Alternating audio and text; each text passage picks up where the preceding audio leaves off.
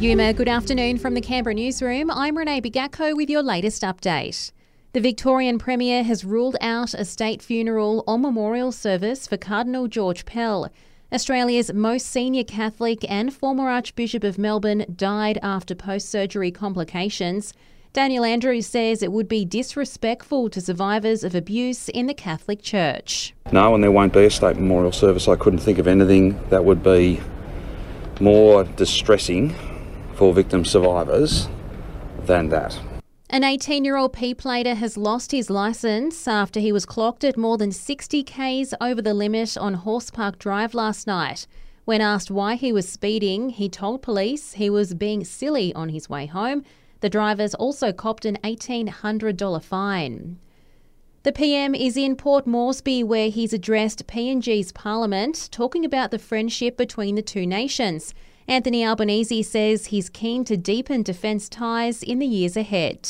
A treaty that will underpin our work together to address PNG's priority needs, a treaty based on deep trust, and a treaty that builds on the family-first approach to regional security. Prince Harry's tequila-sipping interview with Stephen Colbert aired in the US overnight. The Duke of Sussex taking the chance to hit out at the media for dangerous spin that alleged he was boasting about the killing of 25 Taliban fighters in his new book. My words are not dangerous, but the spin of my words are very dangerous. The Canberra Liberals hope to make our smelly, algae-filled lakes a thing of the past, putting a bunch of new solutions on the table in a new booklet.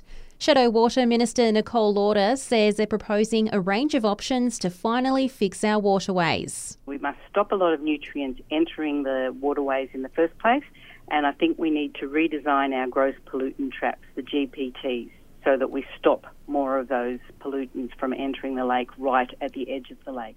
And here's one for anyone back at work already dreaming of a permanent getaway. A private island in the Whitsundays has hit the market, which could be yours for a cool $4 million.